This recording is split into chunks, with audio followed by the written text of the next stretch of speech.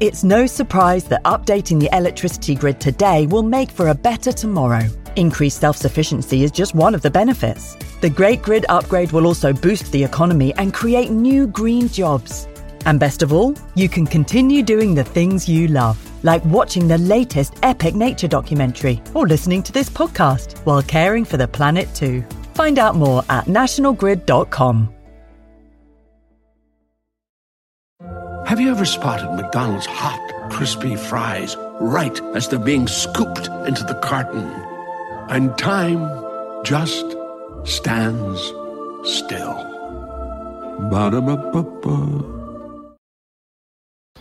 If you're thinking, I should go for a run today, but it looks like it could rain, Sierra says save on epic rain jackets.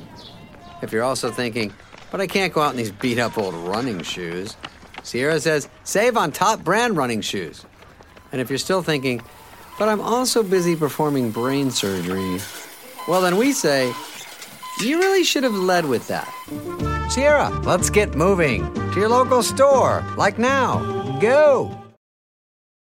Your brain needs support, and new Ollie Brainy Chews are a delightful way to take care of your cognitive health.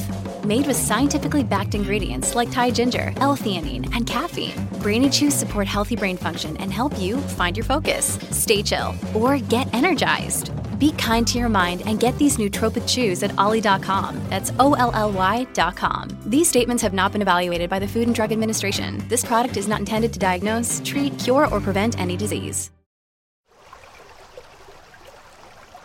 Hello, and welcome to the Plodcast, the nature and countryside podcast from BBC Countryfile magazine. My name is Fergus Collins, and I'm the host of the podcast.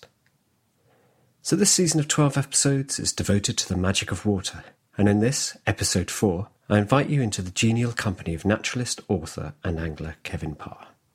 Kevin takes us on a very short journey from his home in Dorset to a local lake, when we spend the day with him discovering the enchantment and the frustration of fishing. Will Kevin catch his prized quarry, a big perch, before night falls? Or will he freeze in the January cold? Listen on for a gentle, joyful adventure and a very surprising nocturnal guest right at the end. And later, I'm joined by the Plodcast team to reveal our listeners' sounds of the week and to delve into the Plodcast postbag. For now, though, it's over to Kevin.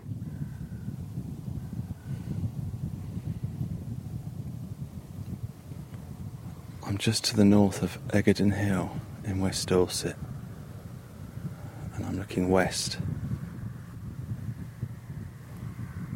to where I can see Lewsden Hill, which is the highest point in Dorset, and just behind it Pilsden Pen, which is not far behind in terms of altitude, and they're sitting like islands in a great sea of mist. It's still probably below freezing by a couple of degrees, but wow, what a sight. It's just stunning. The sky's clear, but there's this low line of it's almost mauve cloud that's just sitting above the mist and giving a backdrop to the islands floating in it. And it's not a sea, it's a great big lake, which is appropriate because I'm on my way to another little lake where I'm going to hopefully catch a perch.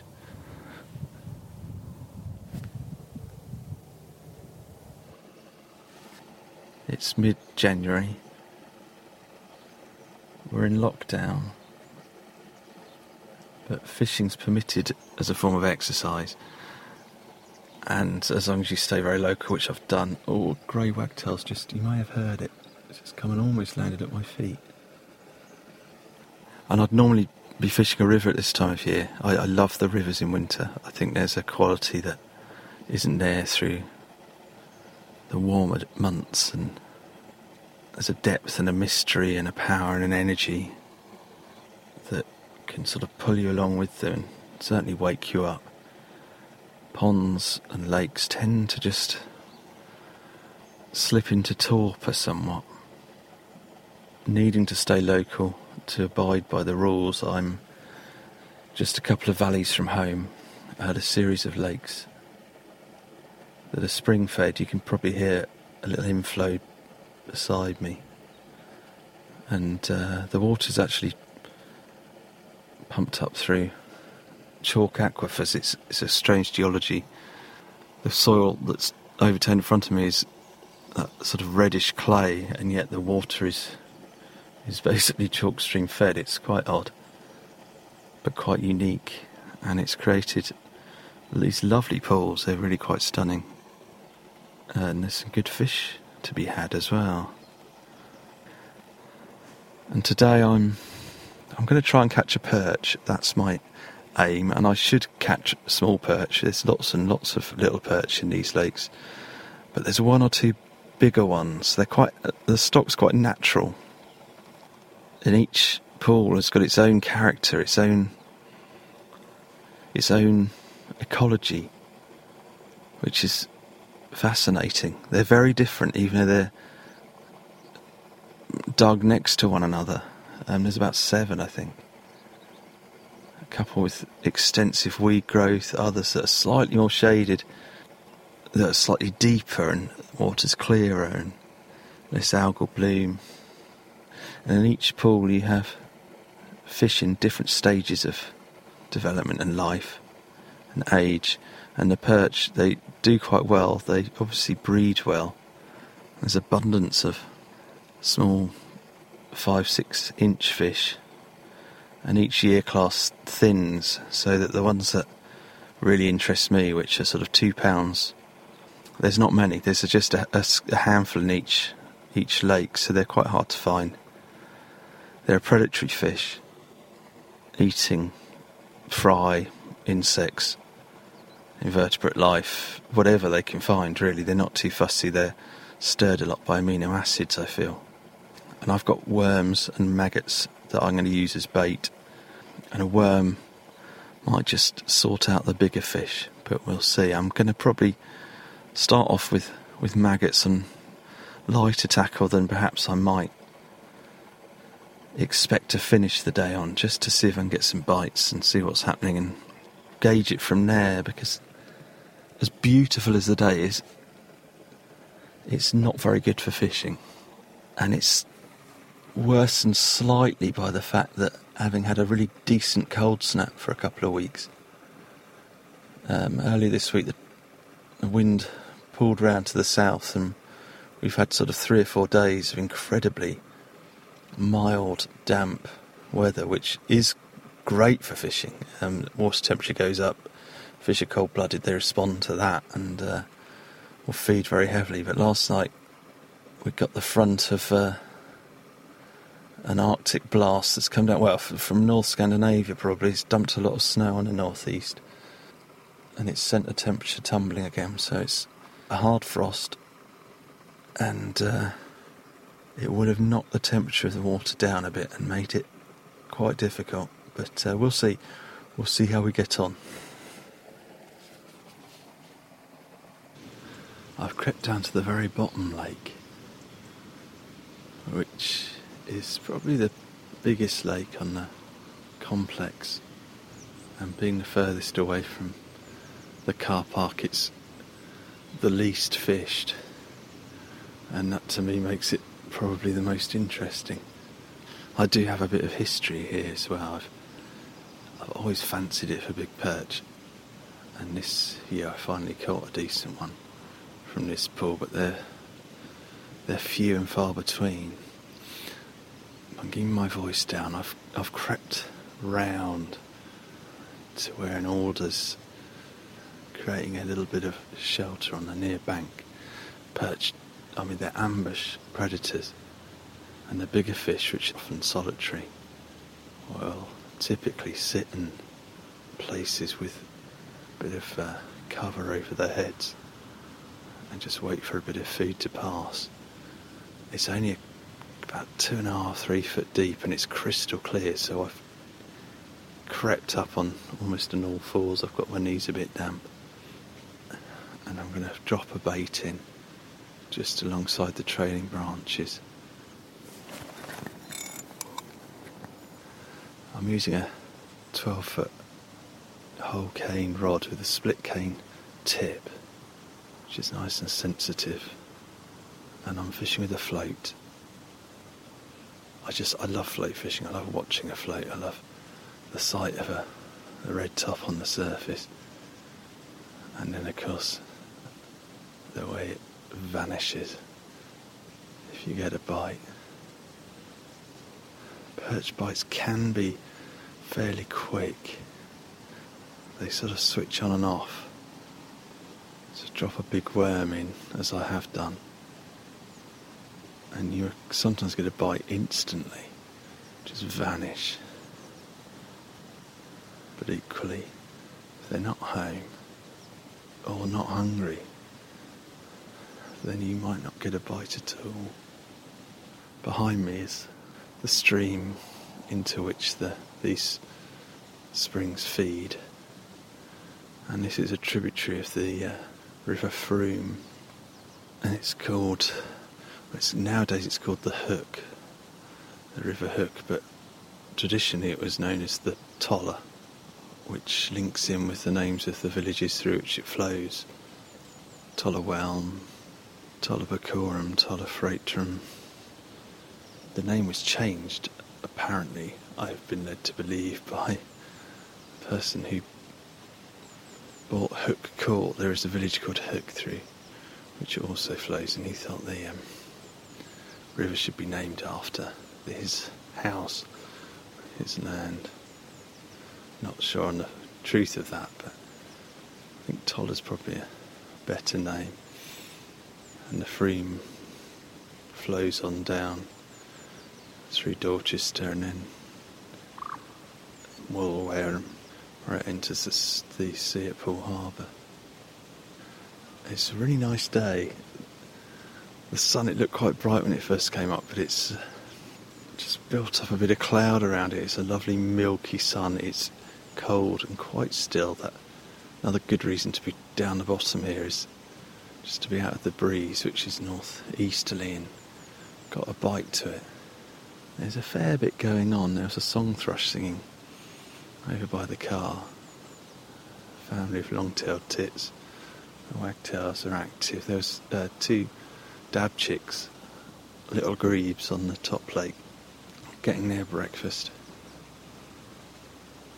This isn't actually my first cast. I did just set up with a small hook and a maggot and just see what was happening, see if anything was feeding, and lots was. Caught a quick succession of small rudd and small perch, which gave me a fair bit of hope for the day, actually, because the water temperature is obviously not plummeted too much, as it shouldn't really. If it's aquifer fed,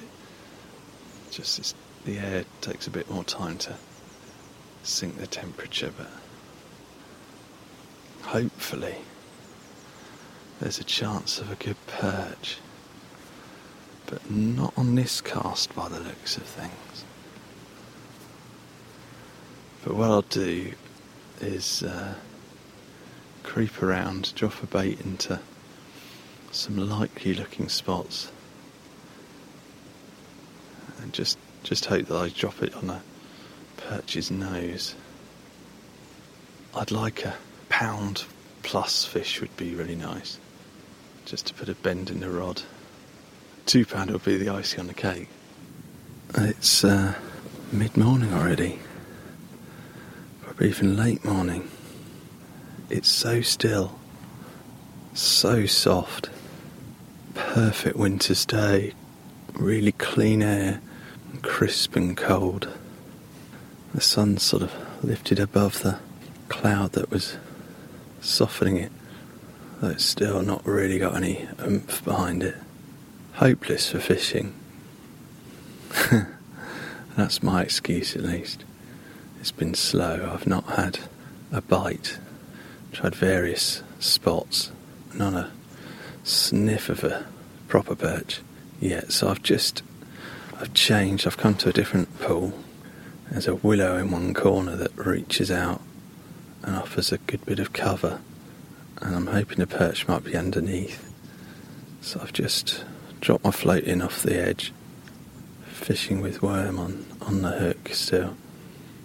And I'm going to eat my sandwiches probably.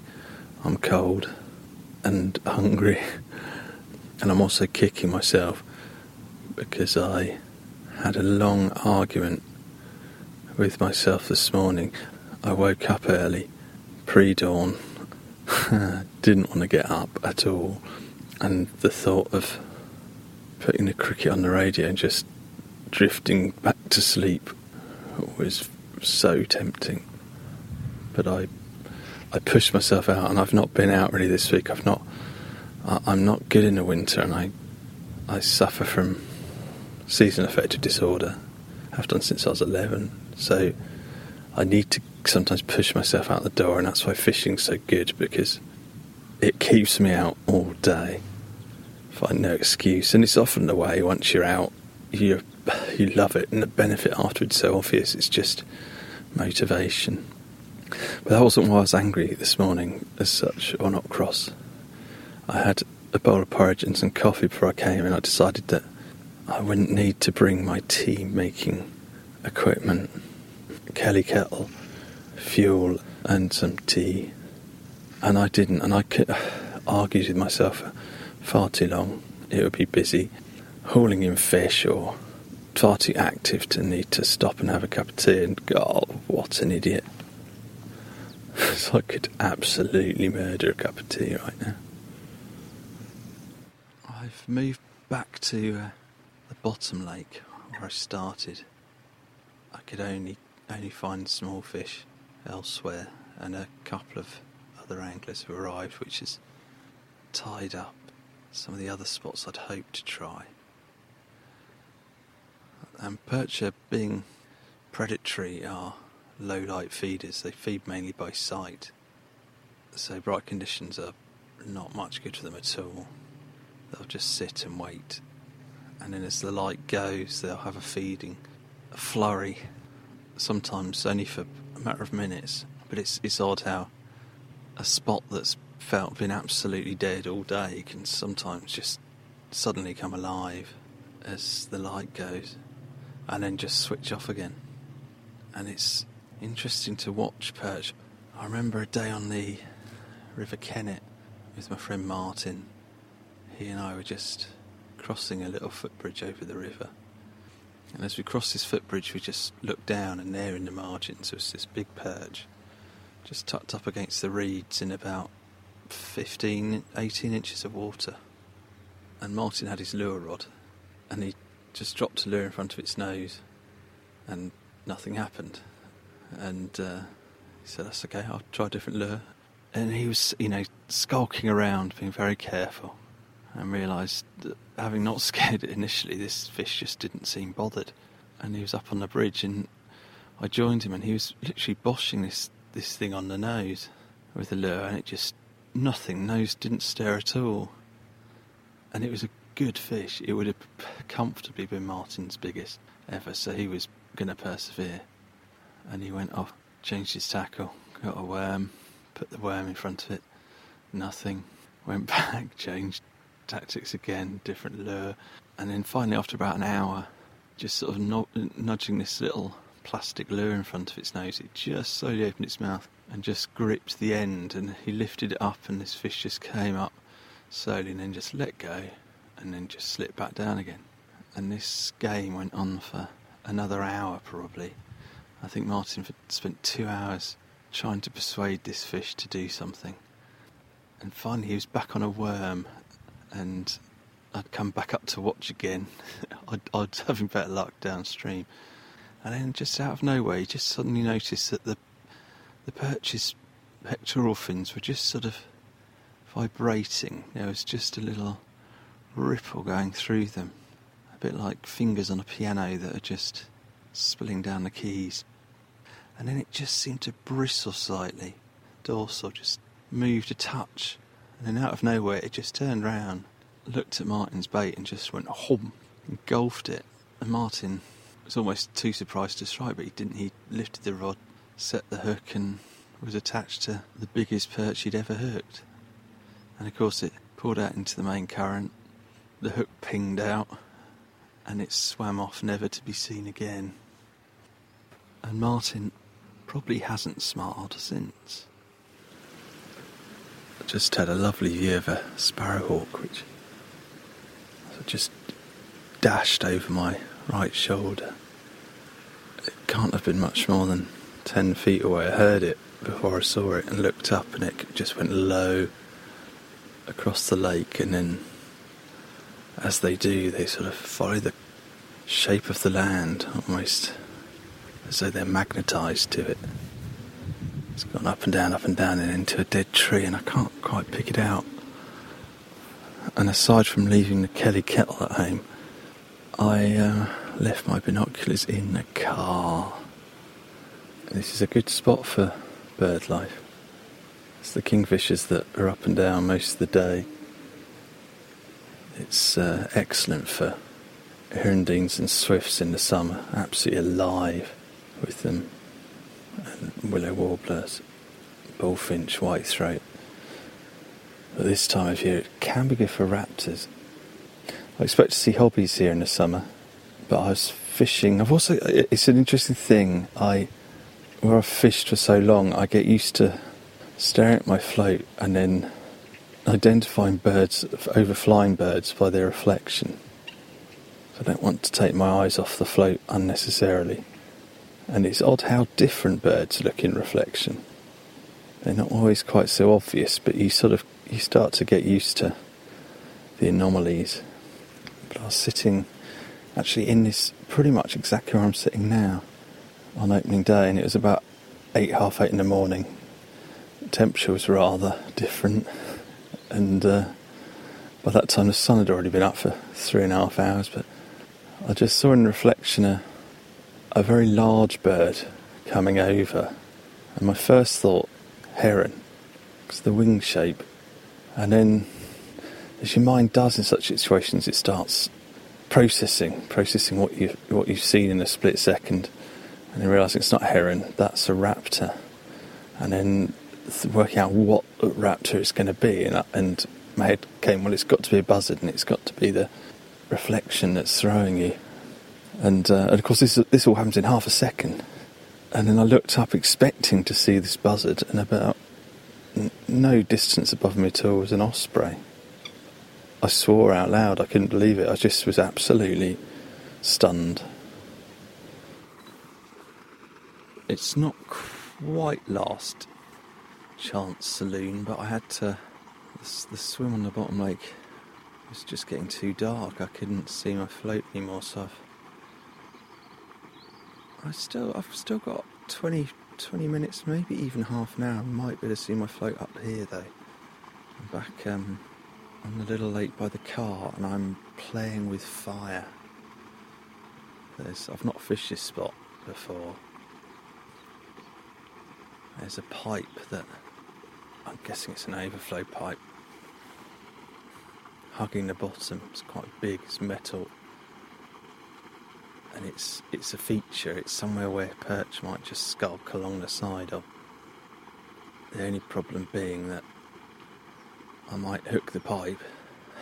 A perch might take the bait and dive behind the pipe, or what I fear is most likely is I end up hooking a carp, because there's a good number of carp, and I've seen one or two just cruising up and down beside this pipe, so this isn't going to be straightforward, but I think it's got a perchy feel, just because it's a little bit different, and if they're tucked up, if they're hunkered down in the cold water, then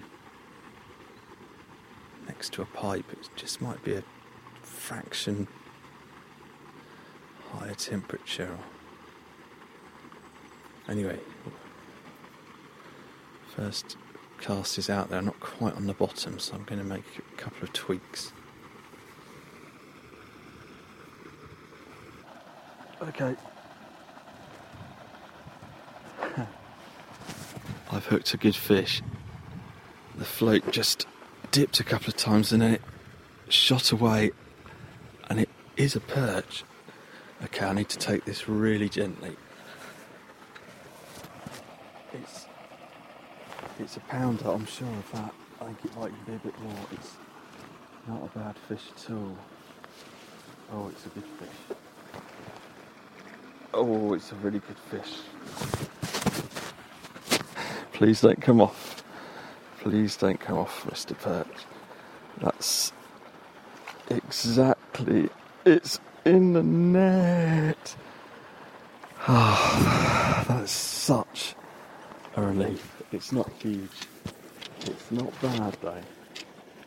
It's not bad. Sorry, I keep dropping the microphone because I'm a little bit excited. It's just hooked. I'm using barbless hooks. It's just in the lip.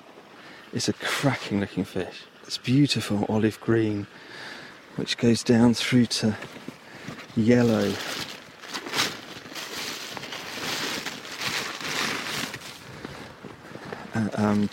Down near the fins, and then lovely orange-red fins, and a white stomach.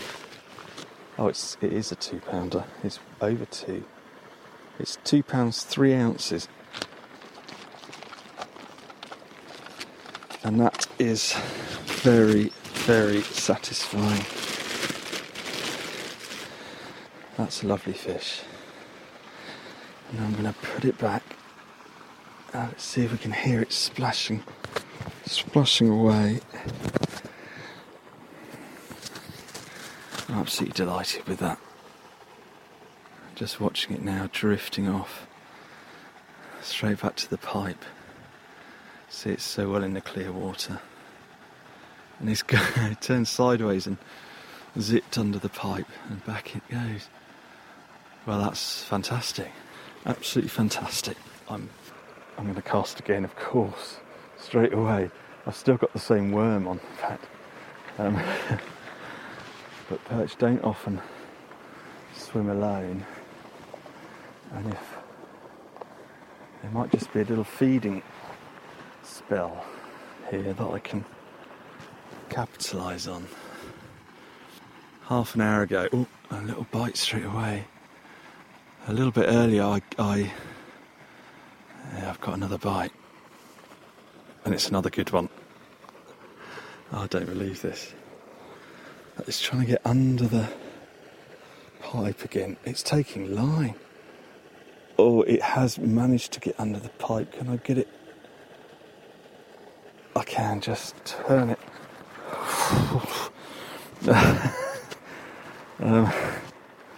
Wow, this is amazing. It's a similar size to the other one. Could almost be the same fish. There it is. And that, maybe not quite as big. In fact, it's not as big. It could scrape 2 pounds. Massive mouth. You could get a half-pound fish down in there quite easily. Just absolutely beautiful. That it could scrape 2 pounds. I don't think it's quite. I'm not going to weigh that one. I'm going to pop them straight back. Because, of course, I've still got the same worm. I might get another one. Isn't it funny? I've fished here for nearly 10 years. I've never tried this spot. And yet, now I'm thinking about it, it's so obviously a good perch spot. I would have happily not caught anything today, because it's just been such a beautiful day.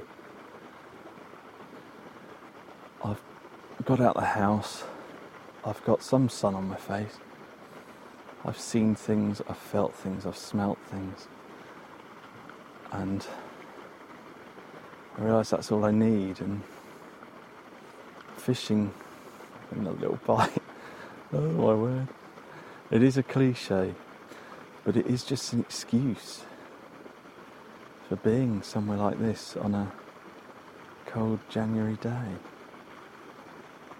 And the fishing line connects me. It connects me to this world that I can't exist in. The world that I'm attached to is a world so full of mystery And these perch, and you walk around these lakes and it just they look empty. You wouldn't think there was any fish in here at all. Oh, I've just gone from elation to desperation. Not that I should be complaining. I had another sort of smaller half-pounder, and then it gone quiet for a bit. I was just about to give up because I can barely see the float, and then the float just shot under, and I thought for a minute it was a carp because it was a big heavy fish, and then I could see it down in about 6 foot of water. That was a big perch I've just lost. I had it on for some time and I started fiddling with the phone to try and record the fight. And I should have just... Oh, I've got another bite. I should have just concentrated on getting it in the net. But amazing how a day can turn. If I hook another one, I won't press record until I've hopefully got it safe in my landing net. Well, I'm back in the car, and that's no bad thing because it's temperature's falling away again. But I think that's pretty much summed up what winter perch fishing's all about. I've had a really lovely day. It's just really cold. I feel good for it, even though I'm chilly, and my fingers are rather numb. And then I was happily resigned to the fact that I wasn't going to catch anything of any size. The conditions weren't ideal. And then suddenly in half an hour the day sort of turned on its head in a spot I've never tried before. 2 2-pounders. And I couldn't be, my adrenaline was pumping. I was so pleased. It was just such a relief and a positive feeling, and then losing that big one and having that knot in the stomach. It's such an incredibly numbing sensation to lose a good fish. But on the other side of the coin, I shall be coming back and trying to catch that one again at some point. But now it's off home. I hope you enjoyed it. I hope you feel, if you don't fish, that maybe you can understand partly why some of us do. It's certainly not just about catching the fish, but that can add an extra something to a day. And I've got to pause on the way to say good evening to an eagle owl who always hellos me as I go past now.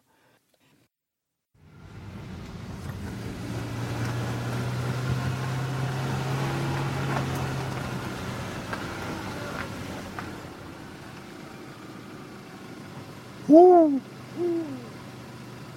Woo!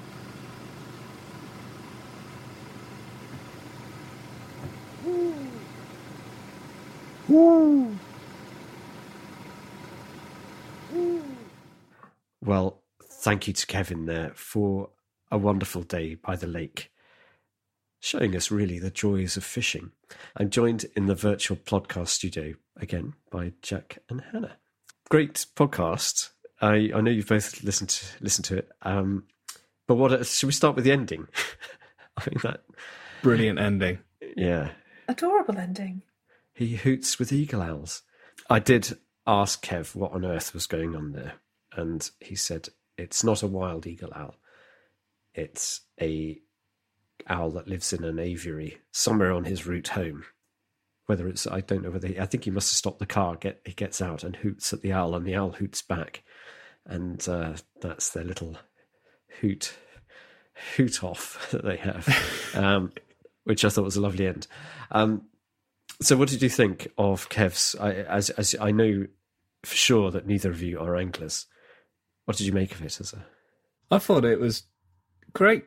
I really enjoyed the episode. I mean, I've never been fishing. I've never attempted to. I've never been offered. I've just never done it. But I could understand why people fished. It always seemed quite a peaceful, relaxing activity, and it was quite interesting because I always thought it was relaxing because you were fishing, you were trying to catch the fish, but it does seem, especially from this podcast, it's also a chance just to listen to where you are and appreciate the surroundings, not just concentrating on getting the fish. Although, I mean, there was a bit of fury in the podcast of forgetting the kettle for the tea, and I know. Yes, I felt so sorry for him. I know, it really did sound like he was clearly upset, wasn't he? yeah, and the story of the fish that just couldn't be bothered to be caught. So nice.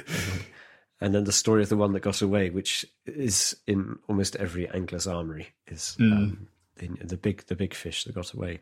Hannah, what did you think? Are you tempted to take up fishing, go fishing, even look at a fish? No.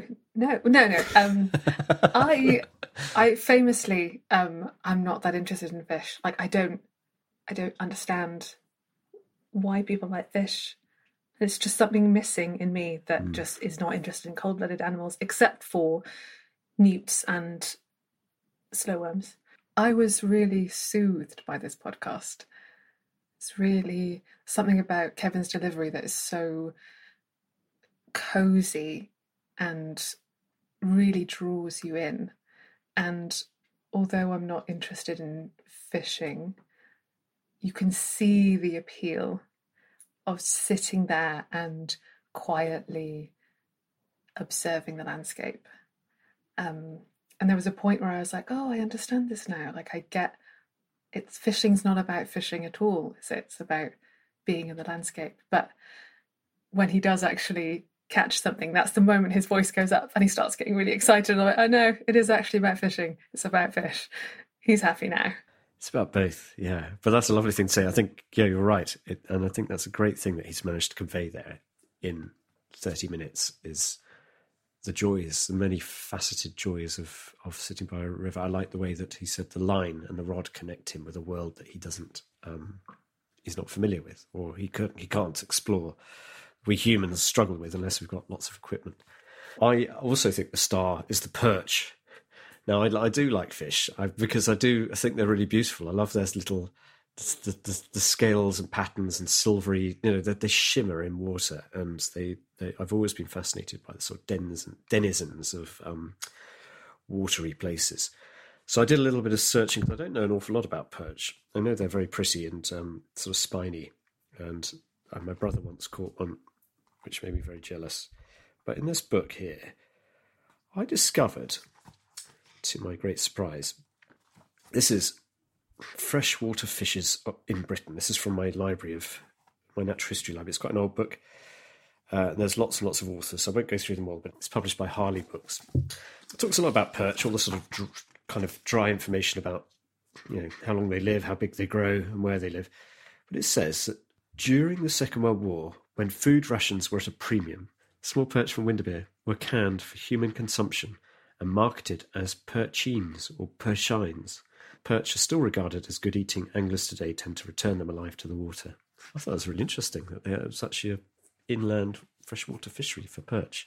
Now, this is a great charity shop find of mine, A Guide to the Freshwater Fish of Britain, Ireland and Europe, by Roger Phillips and Martin Ricks. Now, Roger Phillips is quite famous for his foraging guides and tree guides. And this is quite an old book, and it has these lovely profiles of fish, and they're written with a lot of personality. It's a really good book if you can ever find one. I think it's out of print now, as I fumbled to find page 74. And he says, because he's tried all these fish, and he says, cooking perch is this little bit. Perch are excellent to eat and unjustly neglected in England. In Switzerland, where good specimens used to abound in most of the large lakes, aigli fillet or aigli filet is a great speciality, as good as a fillet of sole. I found smaller specimens delicious when cooked in a small smoker. If very fresh, they need not be cleaned. There we go. And also, I don't know, have either of you ever read Swallows and Amazons? I think I might have done when I was tiny, but not for a long time. Well, they catch perch and eat them quite a lot in Windermere. No, it's not Windermere, it's one of the other lakes. But so that's a little potted history of eating perch. Kev gave us the natural history of them swimming around, but I thought that was a nice little bit of extra info. So, Hannah, you've got a few questions, I know. about Kevin's lovely experience? Well, yeah, I was interested in how he was talking about how the river had changed its name from the Toller to the Hook. And I was wondering how something like that happens, especially when the villages around it are named after the Toller. How then does it become the Hook? I don't know the story, but in my imaginings, it would be probably some a wealthy and influential local person. So he says that, but what I'm interested in is how would he, by sheer will, make people call it something else? Like, how does a name that people have known for decades change? That's a good point. The power of local sort of feudal authority in rural Britain. Should we talk about the postbag? The podcast postbag? We've had one or two things in. Hannah, I believe you may have a treat in store for us. I do. I have the long distance listener of the week. Hooray. So this is Dave Honor in Cape Town, South Africa. And he's talking about listening to the Seven Boar podcast. And it reminds him of a chat that he had with a friend several years ago when training for guiding in the wilderness area of the Umfolozi Game Reserve. And he goes on to say, we were sitting at the camp on the banks of the Umfolozi River, which is most times just a trickle in the centre of a wide sandy beach. My friend mentioned being there a few years ago when all of a sudden the birds screeched and flew up from the banks. Other animals also scurried away, then all went quiet. 15 minutes later, a tidal wave came racing down the river, flooding the whole area. This had been caused by a massive storm several kilometres upstream, unheard by the humans, but alerting all the wildlife. No doubt the animals on the banks of the Severn have gotten used to the sounds of the uprushing floodwater. And Dave finishes his message by saying, when walking, he often has in his mind how you, Fergus, would describe the sights around him. Wow, I would love to describe the sights around there. A slightly different wildlife backdrop to Monmouthshire, to be in the wonders of Cape Town and some of these great game reserves. My goodness, that would be fun to expand the podcast worldwide. I thought that's such a lovely email. Beautifully read, Hannah. Thank you. I liked how he listened to the podcast, but just sort of expanded on it. That whole idea of, can animals tell when something big and dramatic is going to happen, like birds going quiet before thunderstorms. On the Severn, it did go very, very quiet just before the boar came along. But beforehand, we were looking, are the dogs going to start barking? Are the birds going to start flying backwards? That sort of thing. Obviously, there was a sort of sense of anticipation amongst the wildlife around. So that was quite exciting. So, Jack, sound of the week. Yes. What have we got? We've got some sounds of the week in. And this week, we have got a sound from Jessica. And her recording is from Somerset. So I guess we'll just take a listen.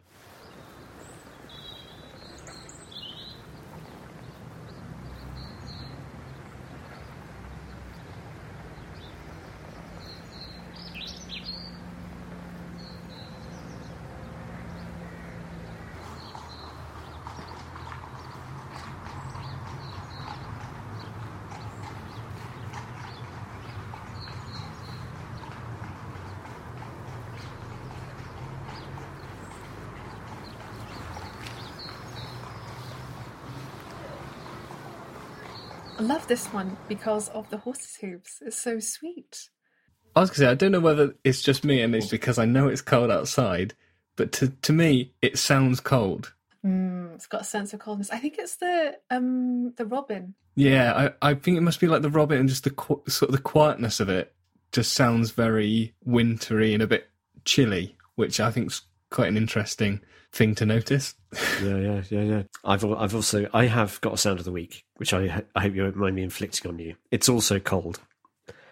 Have a listen to this.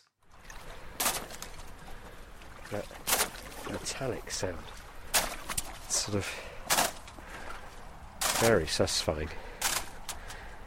It's very thin, the ice. It's only had one night of... There you go, splosh cast, crunch cast. The thing that came to mind when I heard it was robot crisps. The very sort of metally crunchiness to it.